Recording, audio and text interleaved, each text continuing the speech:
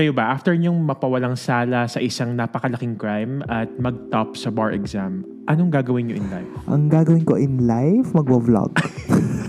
Ganda yan, ha? Yeah, if I survive it, diba? No, ikaw, Vet? Ay, ako kapakabait na ako. Hindi na ako ulit. It was a very narrow escape. Or baka rin maisip ko na parang, if I can get away with those things, I can get away with bigger things. Sundan ko lang yung sinabi ni Lino kasi siguro ako kung maging ganyan, baka maging war hero ako. Gaya ni Marcos Sr. Welcome to another episode of Podcast, Conversations in Philippine History, Politics, and Society. Hello sa inyong lahat, ako si Lee. Ako si Aaron. Ako si Vec. At ako si Bro. In this second installment of our Shapers and Shakers Personalities of Martial Law, we'll be discussing the life of the person behind it all. Oo nga, siya rin ang dahilan kung bakit golden age di umano ang martial law period. Ang dahilan kung bakit patong-patok ang utang ng Pilipinas before Duterte's time, lalo na ngayon. At syempre ang dahilan kung bakit may series tayo about martial law. And could also be the reason why his son won by a landslide nitong 2022 presidential elections, no? Remember of course, the false nostalgia, or to some, the unlikely nostalgia that Filipinos experience in recent years, diba? At ito nga ay si God. Hindi, biro lang. Well, pwede rin nga kasi para sa iba-ibang mga Pilipino, tila Diyos ang turing sa taong ito. Remember, he coined himself as malakas and called his wife maganda, mythologizing and portraying themselves as destined individuals for public service. Kaya naman ngayong araw, atin at usisain ang buhay ni Ferdinand Marcos Sr. Gaano nga ba kalaki ang impact niya sa Philippine politics? And for the purpose of our theme this season, was he a shaper or a shaker? Yan sa ating pagbabalik.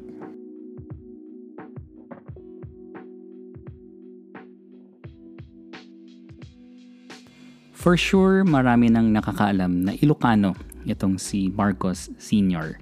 He was born September 11, 1917 sa Sarat, Ilocos Norte.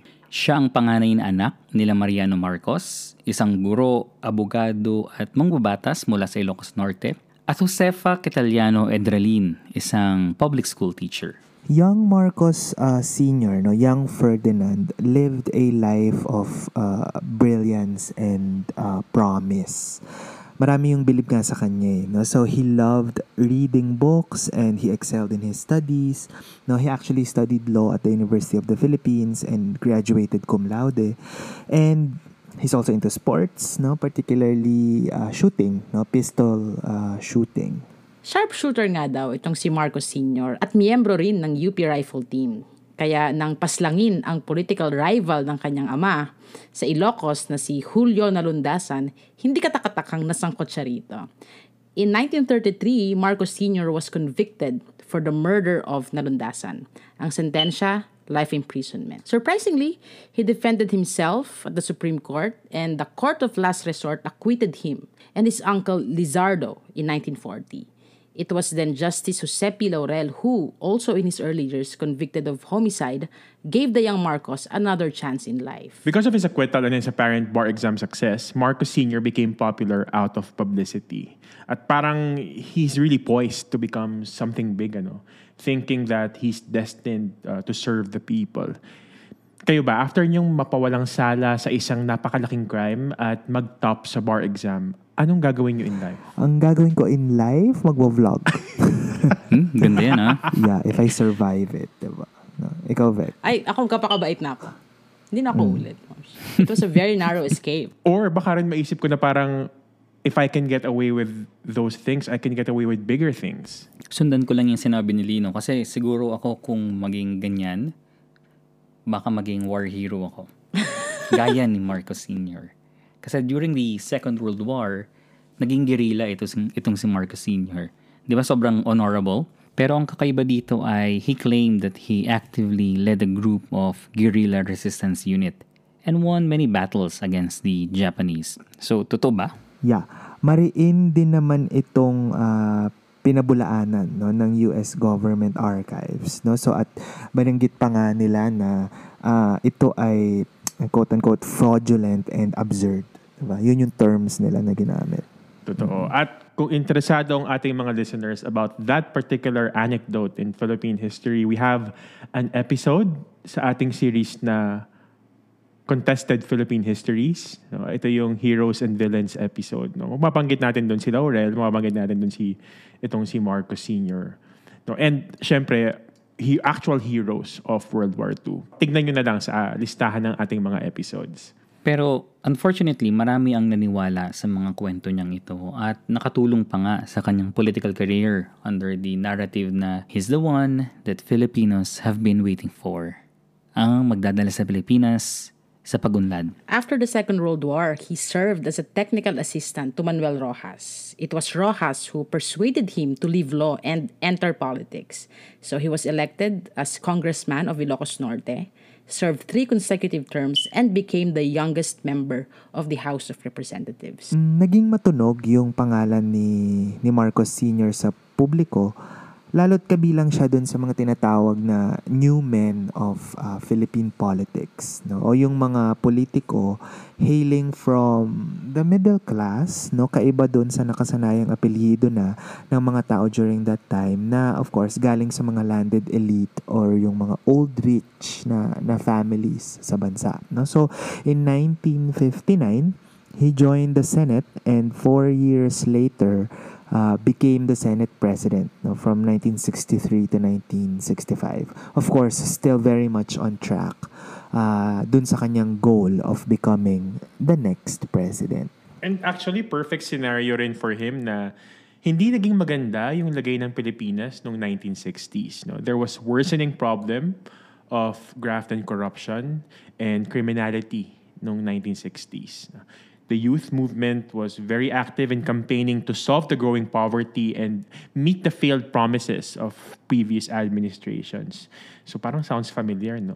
And then the incumbent president then, Diosdado Macapagal, also received his fair share of public backlash due to his unpopular decisions to decontrol the economy, which later led to the devaluing of the peso. So perfect timing ito for Marcos to step up his game. He jumped the fence from being a liberal to a nationalista in 1965 and went against Diosdado Macapagal in a presidential election turned popularity contest. Yeah, Marcos won decisively and promised a new society. Finally, nakamit na rin niya yung kanyang pinapangarap, no, by this time. And in his inaugural speech, for example, noong December 30, 1965, no, he said, and I quote na, "This nation can be great again. No, this I have said over and over.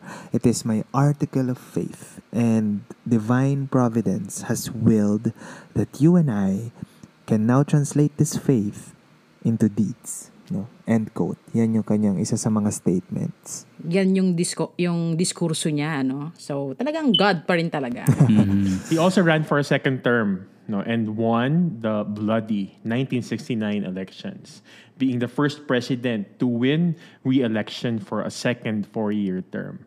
And in his inaugural speech, he promised to end poverty, hunger, crime, corruption, deception, violence, and promote peace and truth. Yan yung nasa inaugural speech niya mismo. Despite nga lang ng mga noble goals na iyan, concerns about his plans of extending his rule to a third term became the talk of the town. Even the U.S. State Department knew as early as 1971 that, and I quote, "He has already decided to try to extend himself in office by one means or another after his present term expires." End of quote. Ang tanong na lang talaga ay paano? One possible recourse was of course to amend the 1935 Constitution through a constitutional commission. But such a process was slow and could be quite complicated. At kung hindi makuha through reforms, bakit nga naman hindi gumamit ng military? Ang kailangan na lang siguro ay some sort of valid narrative to justify yung stay niya in power. At yun nga ay, guess what? Religion. I remember reading Ambeth Ocampos' article sharing parts of Marcos Sr.'s diary. Kasi itong si Marcos Sr., ano talaga to avid diary writer. Kasi feeling niya at some point he will be a historical personality. So mahalaga yung mga sinusulat niya. And in his diary, he was reflecting on how he was drawn to declare martial law. So the story was, while doing his spiritual retreat sa Mirador Retreat House in Baguio City in March 1972, Marcos Sr. claimed that God spoke to him on how to address the issues of subversion, arson, terrorism that plagued the capital. Ito yung mismong sinabi niya, ha? Ito yung sinulat niya mismo. And I quote, "My own spiritual exercise. I asked the Lord for a sign, and He has given it. In the meditation this morning, the following thoughts were brought out. Is it for the glory of God that there be authoritativeness? Yes, for we return order where there is chaos. The permissiveness of society must be balanced by authoritativeness. The two poles must be given weight and equal importance." End of quote. Authoritativeness, what an ugly word. Gusto ko lang sabihin. Pero interesting how it goes back to religion, and how politicians, as cunning as Marcos, could still use God as an excuse to hijack the Constitution, suspend human rights, and impose authoritarian rule. Again, sounds familiar, Going back to the early years of the 1970s, so it proved to be a challenging time for Philippine politics. So dubbed as the first quarter storm, it was the height of student activism. Despite the period witnessing violent skirmishes in Manila, where many students were killed. At ito, hindi naman to nawawala sa, kumaga, isa sa mga qualities nung panahon na yun, yung international world order. Meron tayong parang communism scare na pinipaint globally, lalo na sa kalakasan nito ng Cold War. And within the Philippines, may mga concern din about the spread of communism with the Communist Party and the New People's Army, or the NPA, which resulted to labor and peasant unrest. And this caused a lot of concerns for many people. And this still resonates to present-day rhetoric ng mga political leaders natin. Allergic pa rin talaga sila sa komunismo.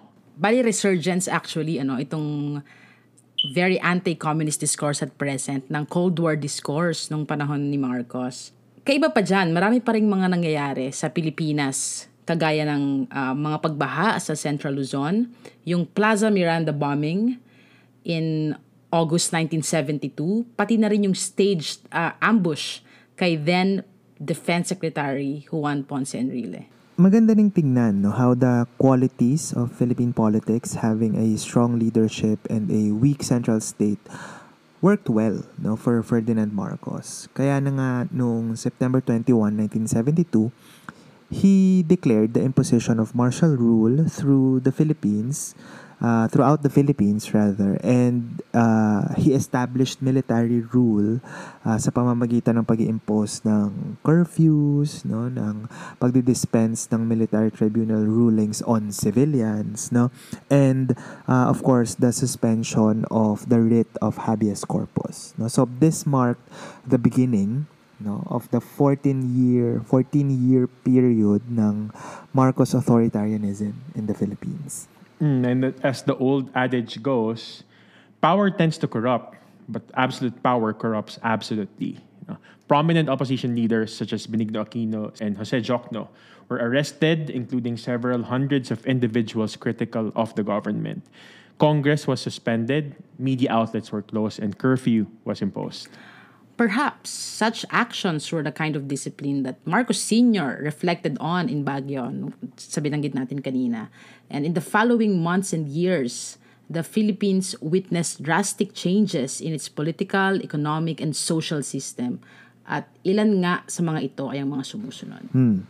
Simulan ko, So, a new constitution that virtually harnessed Marcos Sr.'s authoritarian rule leading to, of course, a rubber stamp Congress that wished to, of course, always be on his good side and appease him. Skyrocketing external debt, which increased 77 times from 1961 to 1986. So imagine nyo, $360 million noong 1961 na lumobo to 28.6 billion in 1986. No? Dollars yun na. So sobrang laki ng itinaas. 77 times. No, naalala ko lang tuloy, sakto yung 77 kasi si Marcos mahilig to sa number 7 eh. So, 77 times yung in-increase ng utang ng Pilipinas. Ang dami ng inutang at kalakahan nun ay actually napunta sa nakaw.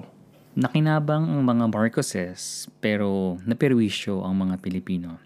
Marami ang hinuli, kinulong, gaya ng mga human rights advocates, legal lawyers, labor leaders at journalists. Ang iba pa nga yung mga desaparecidos na bigla na lang nawawala. Lantarang human rights violations ang nangyari.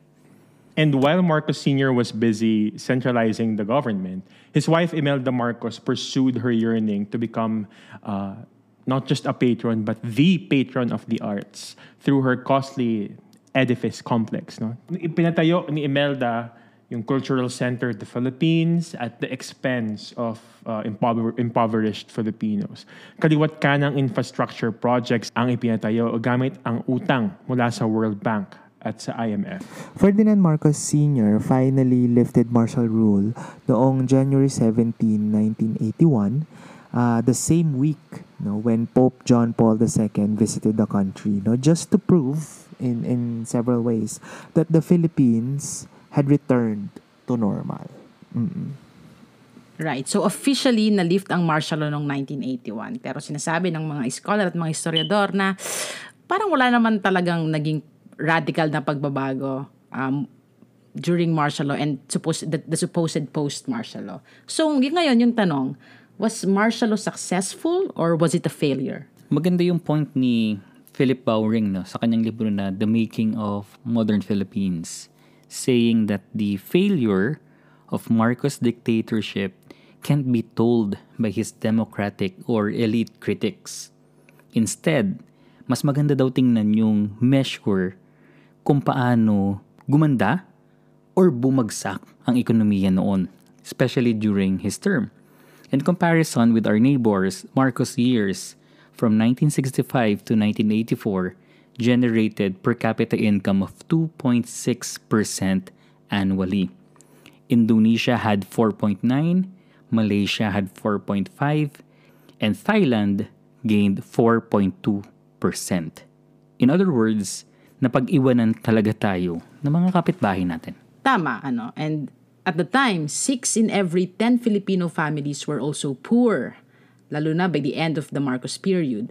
In contrast, only 2 provinces showed marginal decrease in the number of poor families. At ito ay ang Cagayan Valley and of course, unsurprisingly, the Ilocos region. Kung was it a golden age? Golden age, definitely not. So ilang ulit na rin ba itong nabanggit ng mga scholars to a point that even the UP School of Economics professors had to release a discussion paper to deny the claims that life was much better during the Marcos years. So in contrast, napalala pa nga daw ito, napalala pa daw ng martial law yung ekonomiya, dulot na rin ng, of course, lantarang pamumulitika at of course, mga bulok na polisiyang pang-ekonomiya. Okay, so eto na lang. Was Marcos Sr. a shaper or a shaker? Obviously, shaper, Kasi while his intelligence and to some extent leadership qualities are something people could admire, the impact of his administration brought adverse effects to Philippine politics, economy, and society. And I think to that point, shaker din siya eh. Sobrang shake nga eh, parang lindol eh, no? Parang nayanig at na-overturn, kumbaga, yung bansa, no? At yung ating direction sana towards development. No? In a sense also that he was able to de-establish the weak political structure of the Philippine government para sa kanyang sariling interest, no? At to his own advantage. And unfortunately, may impact pa rin ito sa atin hanggang sa kasalukuyan. No? So gaya na lang ng claim ni Mark Thompson, isang political scientist, na sinabi niya na authoritarian leaders such as Duterte, no, appealed heavily to Filipinos who yearned for the reimposition of this so-called discipline, no, as shown by martial law, the martial law period, and under the dictatorship of Ferdinand Marcos. At ito yung ganitong klaseng disiplina na parang gusto ng karamihan that a lot of people were so nostalgic about, brought us a kind of leader like Rodrigo Duterte noong 2016. At alam naman natin kung anong dinulot nito, anong nangyari, kaliwat kanan, yung human rights violations, libu-libong Pilipino ang namatay. At ngayon ay kumakaway ang International Criminal Court. So hello ICC, sabi di ba? Sabi ng mga Pilipino.